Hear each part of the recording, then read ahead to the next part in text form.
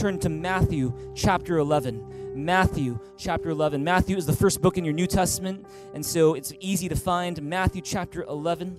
We're going to be looking at one of the most famous passages in the New Testament. Before we get there, let me explain something to you. Many of you guys know that we are doing a series here at Thrive. It's called Greater. Everyone say Greater.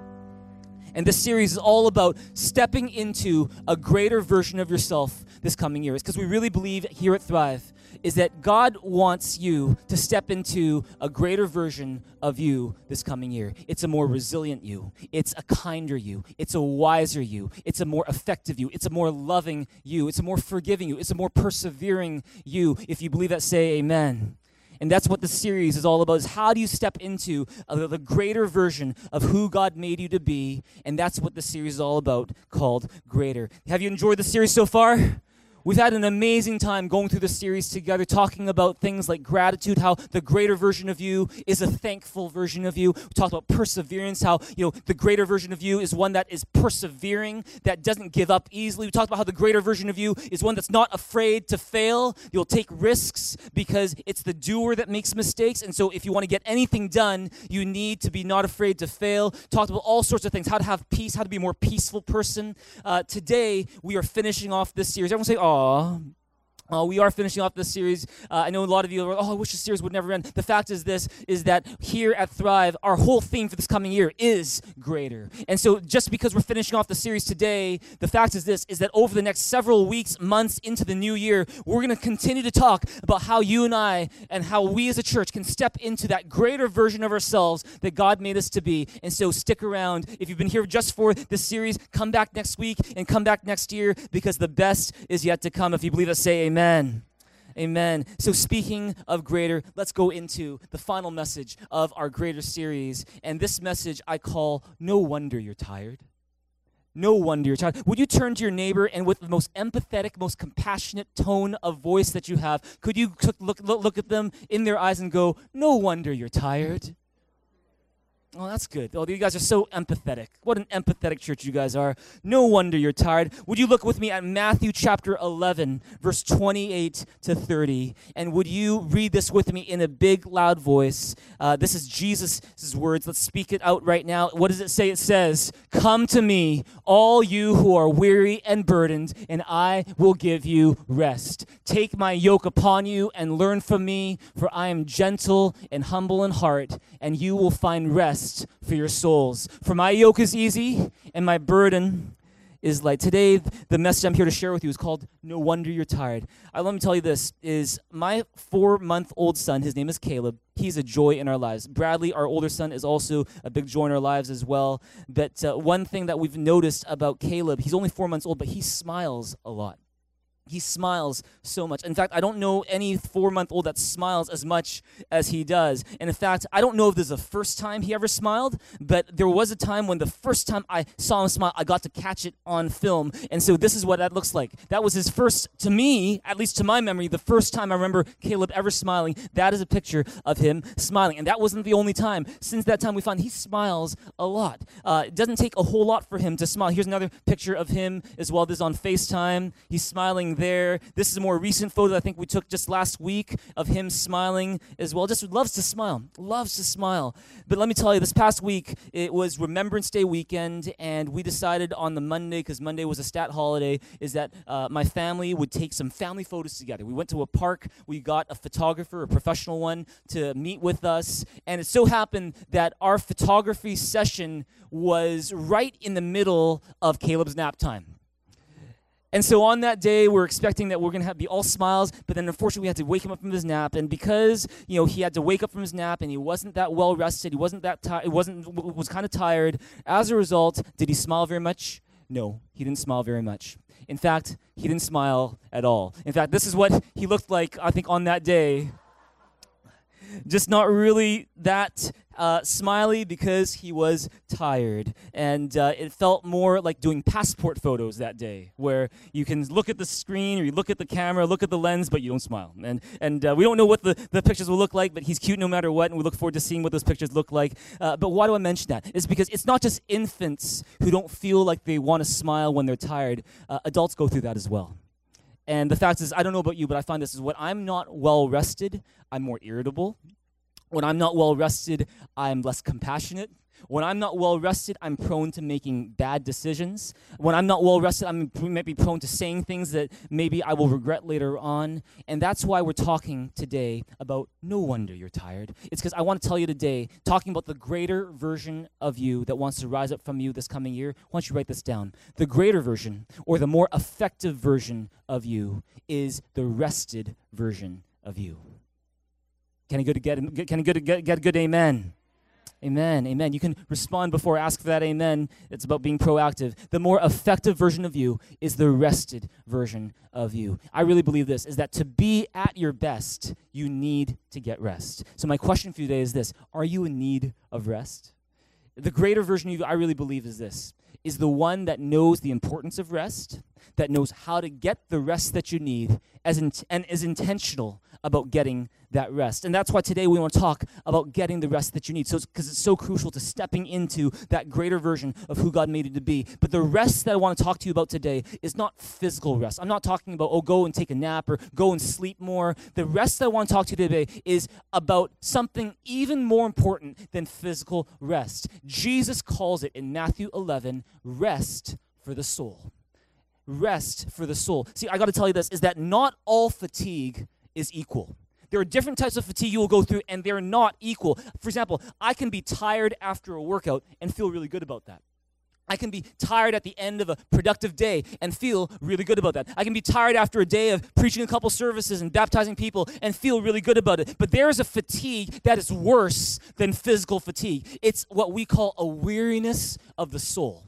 It's where you don't really enjoy life anymore. It's where you've maybe forgotten if there's anything to be excited about anymore. It's the worst kind of fatigue because it's not a fatigue of your body. It's the fatigue of the soul. It's where you don't even really think you want to live another day. That's the kind of fatigue we're talking about today. How do you know if you need rest for the soul? Let me give you 4 or 5 clues that you need rest for the soul. Clue number 1, you're lacking joy.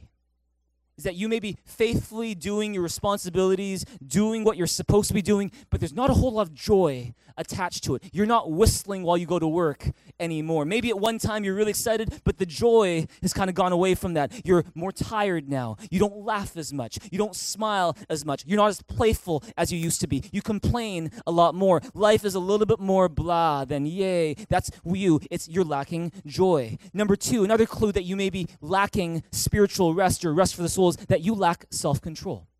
Is that you find that especially around this time of year that you're having really quite a hard time resisting temptation. You find that you lose your cool more quickly. You find that you give in to your appetites more quickly, and you're just not as self-controlled as maybe you normally are or would like to be. If that's you, then that's an indication that you are probably lacking rest for the soul. Clue number 3 is that you are easily bothered by little things. Is that you? Is that you're irritable? You lose your patience quickly. You're easily bothered by things that you know in the grand scheme of things, probably not a big deal, but it is such a big deal that he cut me off just now. Or it is such a big deal that, that thing didn't go my way. And you know deep down that probably it's not a big deal, but you're so wrapped up in it. That's a clue that you need rest for your soul. Here's clue number 4, is that your relationship with God feels distant and cold. Is that you can't remember the last time you heard God's voice. You can't remember the last time you felt God's presence. You know God is there, but you don't feel that close to him at all. If that's you, then that's an indication that you need rest for your soul. Number 5, last clue for today, is you're lacking hope for the future. Is that there's a part of you that feels lost right now. There's a part of you that feels aimless, that you don't know what your purpose is right now. In fact, I read the story back in the 1930s. There was a judge, a very famous judge in New York City. He was in the prime of his life, only 45 years old. And one day they said that the last time they ever saw this judge, he was coming out of a building, he was walking on the sidewalk, he grabbed a cab, he took the cab, he left in the cab, and that's the last time people saw him. And when people got to his apartment, this man, he had a family, he had, had everything going for him, it seemed. And at 45 years old, at the prime of his life, he disappeared. They went to his apartment. They saw on his dining room table, there was a note. The note said, "Honey, I'm just very, very, very tired." And he signed it. And underneath the note, there was a wad of cash and no one ever knew for sure what happened to him. A lot of police officers went and did an investigation. Was it a homicide? Was it a murder? But there are more and more people are suspecting that it probably wasn't any of those things, that probably what happened was this guy started to lose hope for the future. He couldn't really see why he was living anymore, and he ended up giving up in a very tragic way by committing suicide. And see, here's the thing. If you find that you lack rest in any of these clues or any of these ways we're talking about, then this message is for you. What can you do if you lack rest for the soul? Let me tell you this. Rest for the soul and physical rest are two different things. They're two different things. You can sleep all day and still lack rest for the soul. You can sleep all winter and still lack rest for your soul. You can stare at a screen playing video games till 2 a.m. and you can still lack rest for your soul. You can binge on Netflix or Korean dramas and still lack rest for your soul. You can go to a spa and get your mani and your pedi and your facey and whatever else you like to get at a spa and still lack rest for your soul. You can go on a 2-week vacation to an exotic tropical place and come back and still feel like you lack rest for your soul. Why? It's because rest for your soul and physical rest are not the same thing. In fact, you could be physically tired, but if you have rest for your soul, you'll find that you still enjoy life. You find that you can still keep on going because physical rest and rest for the soul are two different things. And if you're trying today to get rest for your soul by binging on, Netflix or binging on video games or just like sleeping it off, you're going to find this. No wonder you're still tired. It's because rest for the soul and physical rest are two different things. And so the question is, how do you find rest for your soul? Let me tell you this. The world cannot offer you rest for your soul, but Jesus Christ can. Jesus, in fact, when you read him and read about him in Scripture, you'll find that Jesus is a champion for rest. Is that when he himself was, living on this earth and when he was ministering to people, you know what he would do? He would work hard. In fact, no one worked harder than Jesus. No one was more productive than Jesus. No one was more effective than Jesus. But part of the reason why he was so productive, part of the reason why he could work so hard, part of the reason why he was so effective was because he prioritized rest.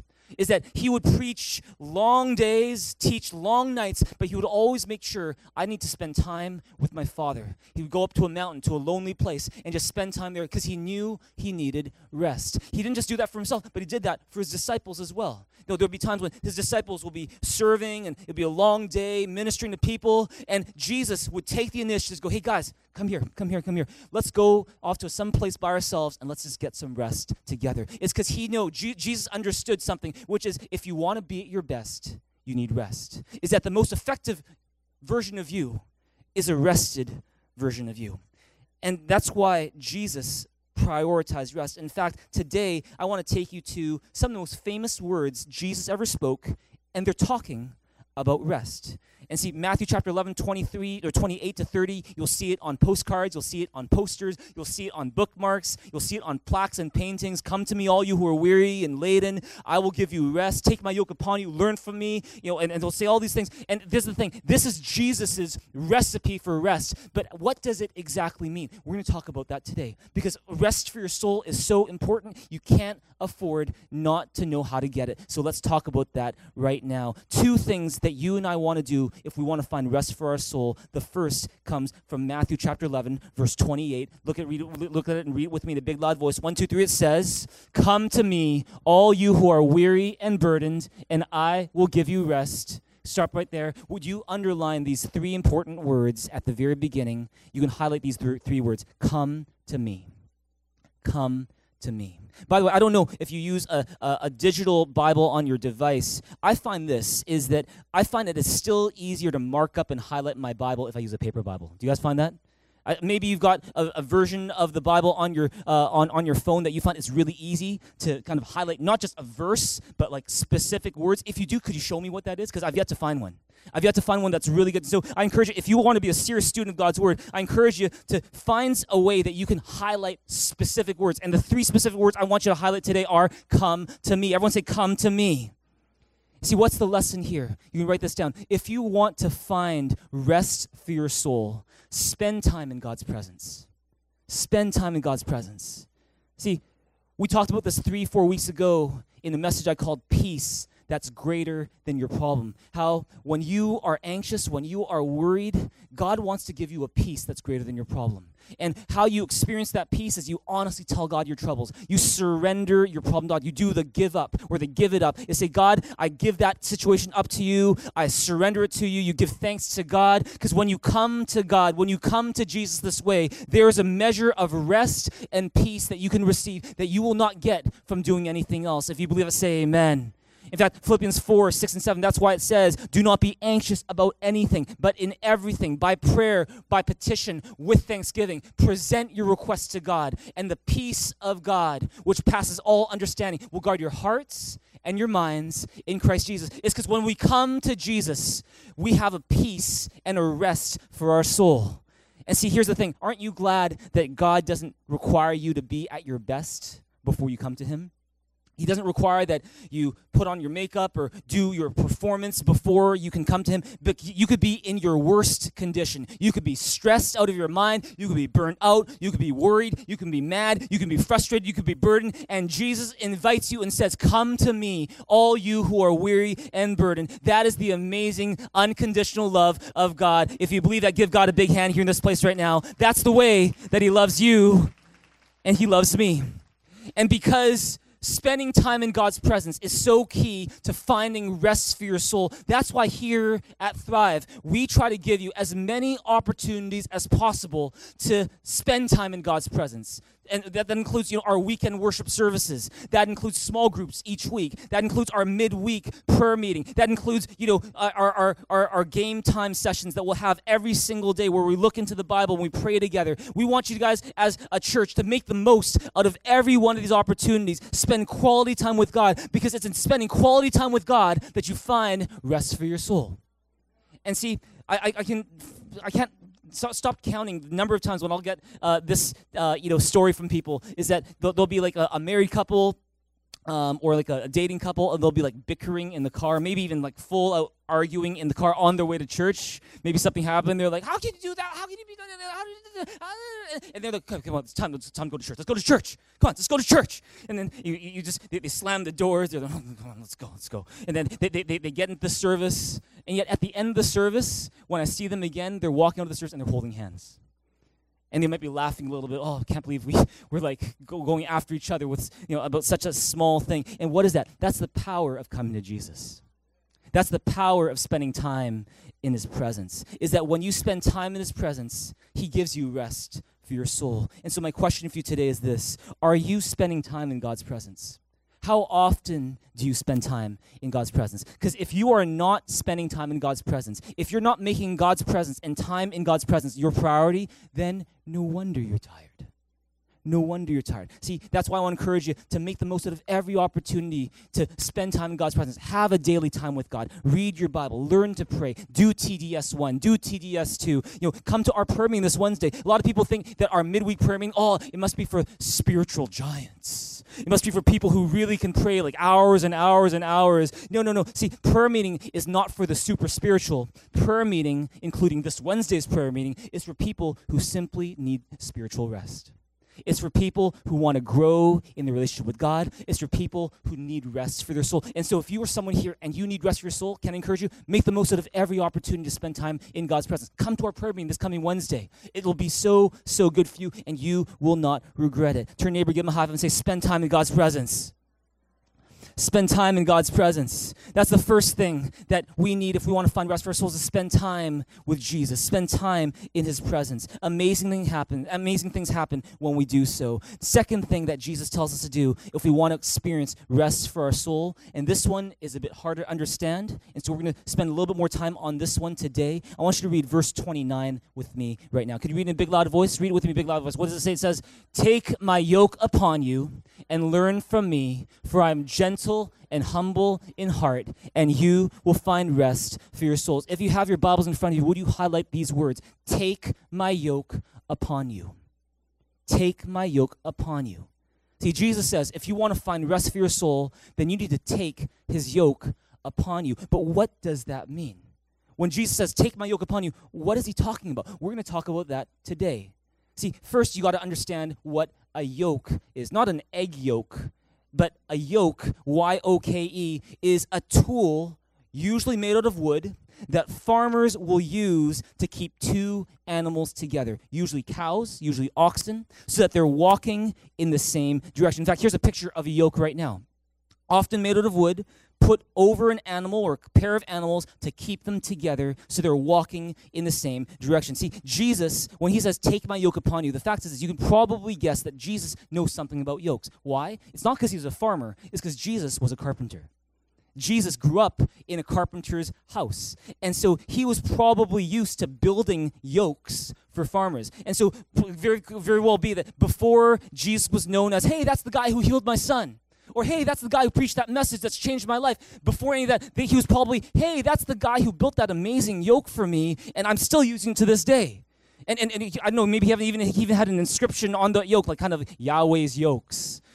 Or Yeshua's yokes, or Joseph's yokes, because Jesus very likely had made yokes himself. And what's the point of a yoke? The point of a yoke is to keep two animals together so they're going in the same direction. Let me get a volunteer right now here. Let's see. Okay. Can I ask Jorge? Jorge, would you mind just coming up right now? Let's give Jorge a big hand right now. Can we give Jorge a big hand? Praise God. Okay. Thanks so much, Jorge. This was not planned at all, okay? But, all right, here we go. Jorge, why don't you stand to my left here, okay? And I'm going to pretend that this very Canadian hockey stick is actually a very Jewish yoke, okay? Okay, and so we're going to put this on, and we're going to pretend that, Jorge and I are two very good-looking animals. And we are. It's just, this is where this is just the truth. But the fact is that we're going to pretend that Jorge is an oxen. I'm an oxen as well. Okay. Jorge, can you give your best oxen sound right now? That's pretty good. I don't know if I can even match that. So that's great. And so you know what happens is that they would say this, is that when it came to farming in Jesus' time, what they would do is they place a yoke over the oxen, two pair of oxen. And they would often even do this, is that the younger, less experienced oxen that need to be trained, they'd match it with an older, more experienced, stronger oxen. So I'm going to be the younger, less experienced oxen. Jorge's going to be the older, stronger, more experienced oxen. And what would happen is they would match them together and they would walk together. They would walk together. And when the younger, the younger, less experienced oxen felt tired or fatigued, because he's yoked to the older, more experienced, stronger oxen, they could still keep on going because the older oxen would keep on going forward. Come on, you keep on going forward. He would keep on going forward, and this younger oxen would learn to rely on the older oxen. This younger oxen would learn to go at the pace of the older oxen. The younger oxen would learn to have the strength of the older oxen because they are yoked together. Would you give Jorge a big hand here in this place? You did an awesome job. You did an awesome job. Thank you, Jorge. And see, what's the picture there? The picture is this, is that when Jesus says, take my yoke upon you, it's a picture of relationship. It's a picture of relationship. Take my yoke upon you means that Jesus wants a relationship with you. Jesus wants to be that older, stronger, more experienced oxen who can come by your side and he can carry the burden together with you. You were not made to carry that burden on your own. Jesus came so that you would have a burden bearer. You would have someone who could stand beside you and you can walk together. And when you are weak, he is strong. When you're in need, he's your supply. When you are needing to learn, he's there to train you. It's because Jesus is saying it's about relationship. Everyone say relationship.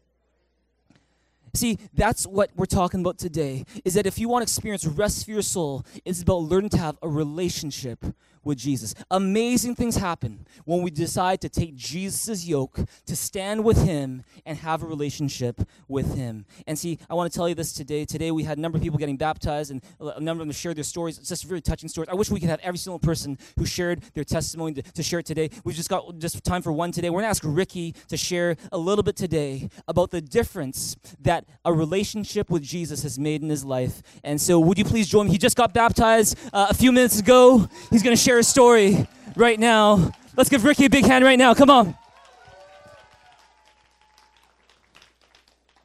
Hi guys, my name is Ricky and I'm here to share my testimony. I was born and raised in a Christian family. I went to church every Friday for small groups and every Sunday for worship. But going to church does not mean I am a Christian. I would say I accepted Jesus as my Savior just because I went to church. I did not realize how he impacted my family until I got older. When I was 5 years old, my dad was diagnosed with leukemia. This was a rough time for my family as we survived off the food bank and Salvation Army for food and clothing. I remember eating baked beans and alphabet soup every weekend. The doctors told my dad he had 2 months to live, but my dad prayed to watch me grow up and to see my achievements and to train me into a godly man. With God's help, my dad was able to beat cancer and he is healthy today. He's actually sitting right there.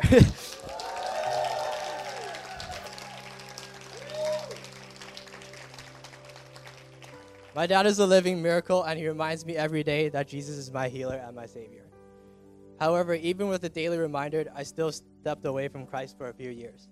During this time, I felt very lost, and I felt a longing for something. And one day, I decided to pray about being in church again. A few weeks later, one of my friends came back from Seattle, and he invited me to Thrive, and I've been coming ever since. After coming back to church, I don't feel lost anymore. I feel that I have a purpose in my life and less worry because I am reminded that God is looking after me. I decided to get baptized because after taking TDS1, I learned that you don't have to be perfect to get baptized. I always told myself that I'm not good enough or I needed to satisfy my criteria for baptism and be ready for Jesus, but that is not the case. Just come as you are and he will welcome you. My decision to get baptized today is to show that I re-accept Jesus into my life. I believe he is my Savior, and I'm taking the next step to be closer to him. Thank you.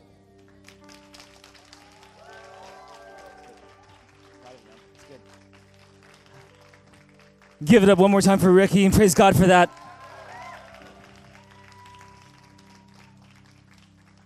God's written a beautiful story in Ricky's life. It's awesome to see that his dad is here to watch him get baptized on this day. Fact is that God is writing a beautiful story in all of our lives, in your life included, and the best is yet to come. When you've got Jesus in your life, you can always say, the best is yet to come. See, amazing things happen when you take Jesus' yoke upon you and have a relationship with him. It's not because of what you've done, it's all because of what Jesus has done on the cross for us. But see, there's another layer of meaning when Jesus says, take my yoke upon you. And do you know what that is? You can write this down. When Jesus says, take my yoke upon you, he means one more thing.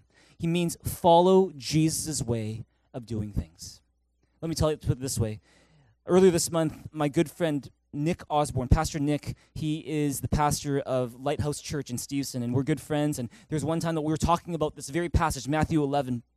And Pastor Nick, he shared with me something that I thought, oh, that's so cool. I got to share it with my church as well. And he told me this, is that when Jewish rabbis would explain and interpret their Hebrew scriptures, what they would do is they would tell people, okay, this is how I interpret Scripture. This is what I think it means. They would try to explain it as best they could. And the Jews would listen to these different rabbis giving different interpretations of what this Bible means. And then they would say, okay, I'm going to pick the rabbi that I think is the closest in his interpretation to what I think God intended for this Scripture to mean. And they would say this. When they've chosen their teacher, they would say, I have taken the yoke of this rabbi. They would say, I've taken the yoke of Rabbi Bernstein, or I've taken the yoke of Rabbi Goldberg, or I've taken the yoke of Rabbi Seinfeld, or whatever his name might be, is that teaching, that interpretation was that rabbi's yoke, and any student of that rabbi, if they were saying, I'm going to follow this man's teaching, I'm going to take his yoke upon myself and learn from him. And so when Jesus says, take my yoke upon you, what is he saying? He's saying, align yourself with me. Follow my teaching. Follow the way that I do things. Follow the way that I see things. And so this yoke, when Jesus says, take my yoke upon you, it's not simply a picture of relationship. It's also a picture of submission. It's a picture of saying, I'm going to follow the way Jesus does things. And see, why should you follow Jesus and not someone else? Well, Jesus gives a few reasons why we should take Jesus' yoke and submit to his teaching and not someone else's. And one of those reasons is explained in verse 29. Would you look at verse 29 with me right now? Read it with me in a big loud voice. What does it say? It says, take my yoke upon you and learn from me, for I am gentle and humble in heart, and you will find rest for your souls. Would you underline these words? For I am gentle and humble in heart. See, what is Jesus saying? He's saying one of the reasons why you can count on my teaching, one of the reasons why you can take my yoke, one of the reasons why you can follow what I do is because I'm gentle and humble in heart. What is Jesus saying? Indirectly, what Jesus is saying is that, hey, before you enter into that romantic relationship with that person, before you enter into that business relationship with that person, before you allow any person to have a major influence on your direction in life, ask yourself, what is that person's character? What is the quality of that person's heart? What kind of person is that person? And what kind of person will I become if I follow that person? And see, how does Jesus describe his own character? He says, I am gentle and humble in heart. Everyone say gentleness. Everyone say humility. See, what is gentleness? Gentleness is not weakness, for those who misunderstand gentleness. Gentleness is power under control.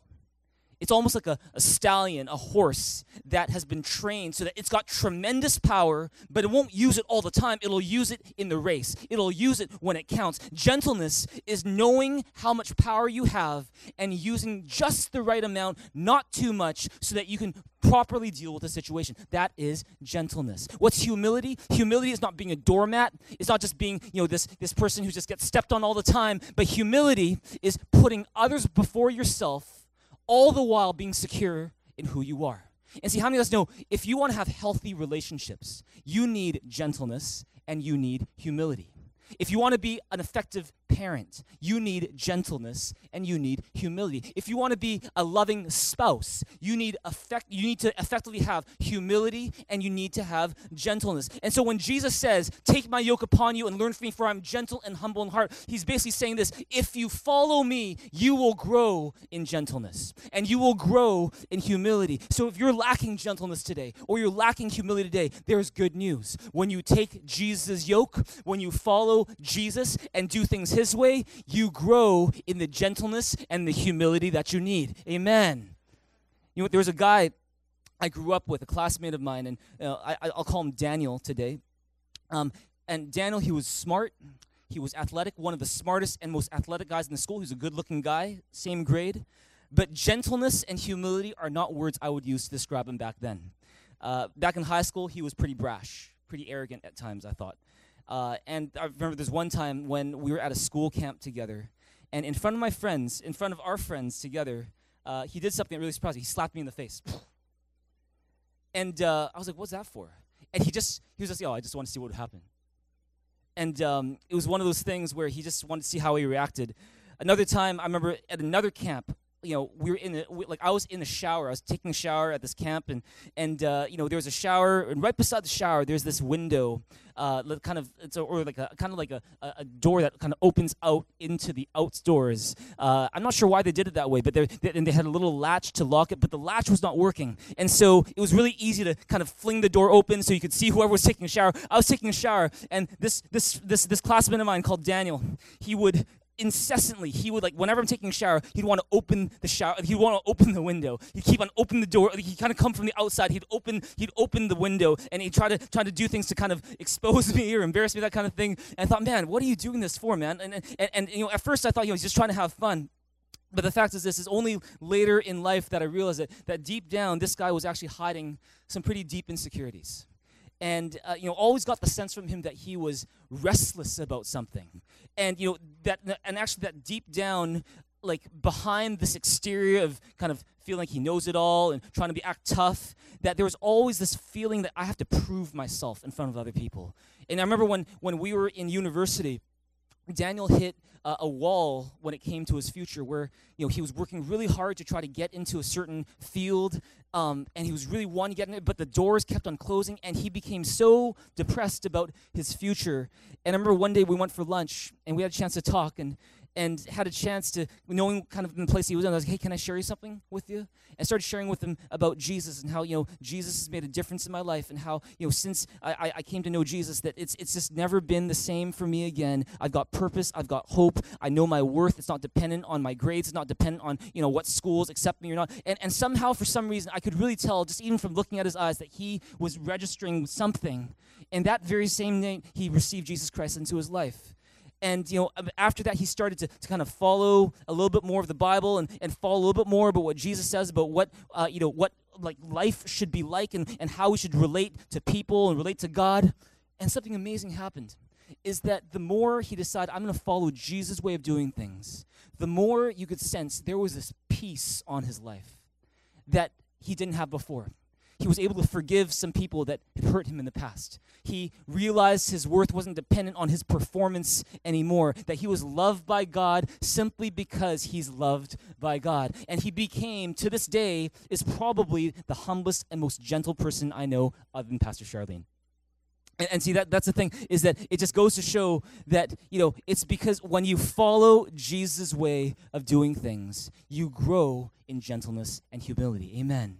When you follow Jesus' way of doing things, you become a gentler person. You become a more humble person, and you find rest for your soul. You're more at peace with yourself. You're more at peace with the people around you, more at peace with the situation you're going through. So here's a question for today. What is one area of your life where you need to follow Jesus' way of doing things?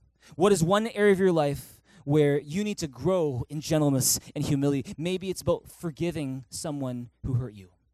And all this time you've been holding this grudge, but Jesus says, forgive him and it'll set you free at the very least. Maybe it's about serving the people around you instead of demanding that you be served. Maybe it's about saying no to that thing that you are always saying yes to when you know that Jesus knows it's not the best thing for you. You need to say no. What is one area where you need to follow Jesus' way of doing things instead of following your way of doing things? And the fact is this, if you're still trying to do things your way instead of Jesus' way, then no wonder you're tired. No wonder you're tired. Because when you follow Jesus' way of doing things, you'll find your relationships improve. You find rest for your soul. Finally, there is a third layer to take my yoke upon you. And let me tell you what it is right now. Take my yoke upon you means one more thing. You write it down. It means to believe and receive what Jesus Christ has done for you on the cross. Because today we've learned that when Jesus says, take my yoke upon you, it's a picture of relationship. He wants to be your burden bearer. He wants to be beside you, walking with you in the same direction. He wants to be your teacher, that you follow him and submit to him. But the yoke is also a picture for one more thing. The yoke is a picture of the cross. In fact, the yoke is often described in dictionaries as a cross beam.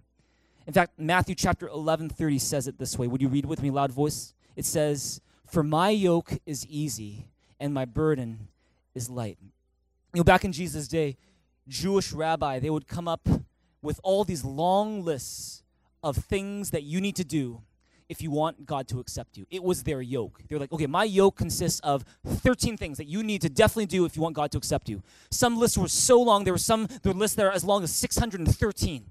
And they say there are 613 commandments that you must obey if you want to get even close to God. If you want God to accept you in any kind of way, you need to obey all these different things. And for the people listening to these yokes, listening to these, these people talking about what I need to do to get to God, it was a heavy burden. It was a hard yoke to accept. And even today, when you listen to most religions, faiths, different philosophies, it's very much the same. It's about what you need to do. You have to do this, you have to do that, you have to do this, you have to do that. And maybe, just maybe, if God adds up the things that you did versus the things you didn't do, maybe, just maybe, he will accept you into his heaven. Or maybe, just maybe, you will become a God yourself. Maybe, just maybe, you will evaporate into nirvana. Maybe, just maybe, you will reach that paradise. But see, here's the thing. With all of these religions, the one common denominator is this, is it's all about what you have to do. It's all dependent on you. It's what you have to do. It's a hard yoke. It's a heavy burden. But what does Jesus say? He says, my yoke is easy and my burden is light. Why? It's because when Jesus comes in the picture, he says, it's not about what you have to do. It's about what I've already done for you. See, it's not about all the ways that you perform and make sure you check off all those boxes in order for God to accept you. But see, God loves you unconditionally. Jesus knew that there is no way that we could meet all of God's requirements on our own. He knew that our sin separates us from God. But God, when he had a choice to say, I could divorce you right now. I could just say, forget it. I could just say, get away from me. I could just say, yeah, the wage of sin is death, and so die twice, die 3 times, die forever.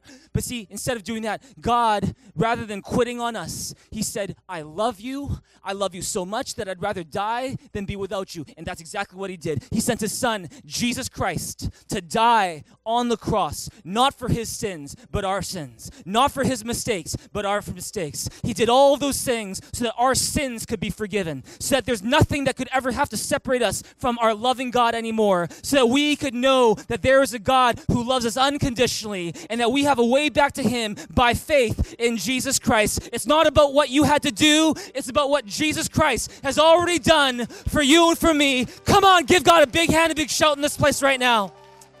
Amen. And that is why they say that, Siddhartha Gautama, who's the Buddha, he's the founder of Buddhism. They say that when he died, he's on his deathbed, and the last words he spoke, they say, were, never stop striving. Never stop trying. Never stop working. See, what is that? It's all about what you have to do. Jesus, when he's hanging from the cross and he's speaking his last words, what does he say? He says, it is finished. It is done. You don't have to do anything more for God to love you or accept you, because I've done it all. Give God a hand. Give Jesus some praise. Oh, come on. If you're going to give God some praise, give him some praise in this place. Maybe you're still here and you're still trying to earn God's acceptance. Maybe you've grown up in church and still there's that part that feels like, oh, does God accept me? Does God really accept me? Can I tell you this? If you're ever wondering how much God loves you, all you have to do is look at the cross, where Jesus died and said, it is finished. If you're still trying to earn God's acceptance, trying to earn your way to heaven or earn your way to God's approval, then no wonder you're tired. There's no way you could ever get there yourself. But the fact is this, the good news is you don't have to. Because Jesus Christ has come. He says, come to me, all you who are weary and burdened, and I will give you the rest that you could never work for. Take my yoke upon you and learn from me, for I am gentle and humble in heart, and you will find rest for your souls. For my yoke is easy and my burden is light. When you take Jesus' yoke upon you, when you believe and receive what Jesus Christ has done on the cross for you, the result is not stress. The result is rest. Your load gets lighter.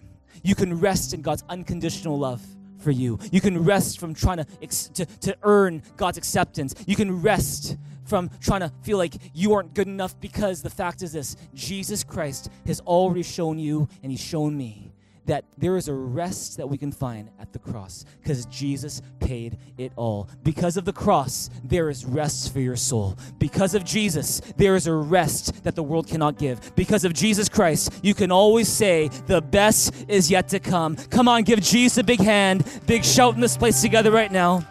Come on, would you stand to your feet? I'd like the worship team to lead us in a song. And we're going to respond to God this morning, and we're going to pray for you after. Today we've been learning that the greater version of you is the rested version of you. That the greater version of you is the one that knows the importance of getting rest for your soul. That takes the time to get rest for your soul. That rest doesn't come from Netflix. That rest doesn't come from vacations. That rest doesn't come from other people. That rest comes from spending time with Jesus and taking his yoke upon you. And so here in this place today, if you are here, then you realize that you need Jesus. You realize that you need him to save you from your sins. You realize that you need a Savior, and his name is Jesus. If that's you, we want to give you an opportunity to respond to God and just say, Jesus, I need you in my life. Receiving Jesus, simple as praying a prayer. If you want to do that right now, I'm going to encourage you on the count of 3 just to raise your hand to God. Let the height of your hands reflect your sincerity. Let the height of your hands reflect that you need God. And we're just going to pray with you and for you. If that's you, you know you need Jesus as your Savior, why don't you just lift your hand to God right now, and we're going to pray with you and for you. Kind of 1, 2, 3. Would you raise your hand to heaven right now? Just raise your hand to heaven right now. Anyone who wants to receive Jesus today, just lift your hand to God right now. Praise God. Praise God. Why Why don't you pray this prayer with me? In fact, those of you who've even prayed this prayer before, let's pray it in support of those who are praying it today for the first time. Would you pray this with me right now? You can say, Dear Jesus, Dear Jesus, thank you thank you for your amazing love for me. for your amazing love for me. How you died on the cross Die on the cross to pay for my sins. pay for my sins. How you rose again I rose again to give me life. give me life. Today, I open up my heart. Open my heart. Say, please come in. Please come in. Forgive me of my Give sins me my sins. and fill me with your Holy Spirit. Fill me with the Holy Spirit. Thank you that because of your love, I'm a child of God. My sins are forgiven, and the best is yet to come. In Jesus' name I pray. Amen. Would you give God a big hand, a big shout in this place together right now?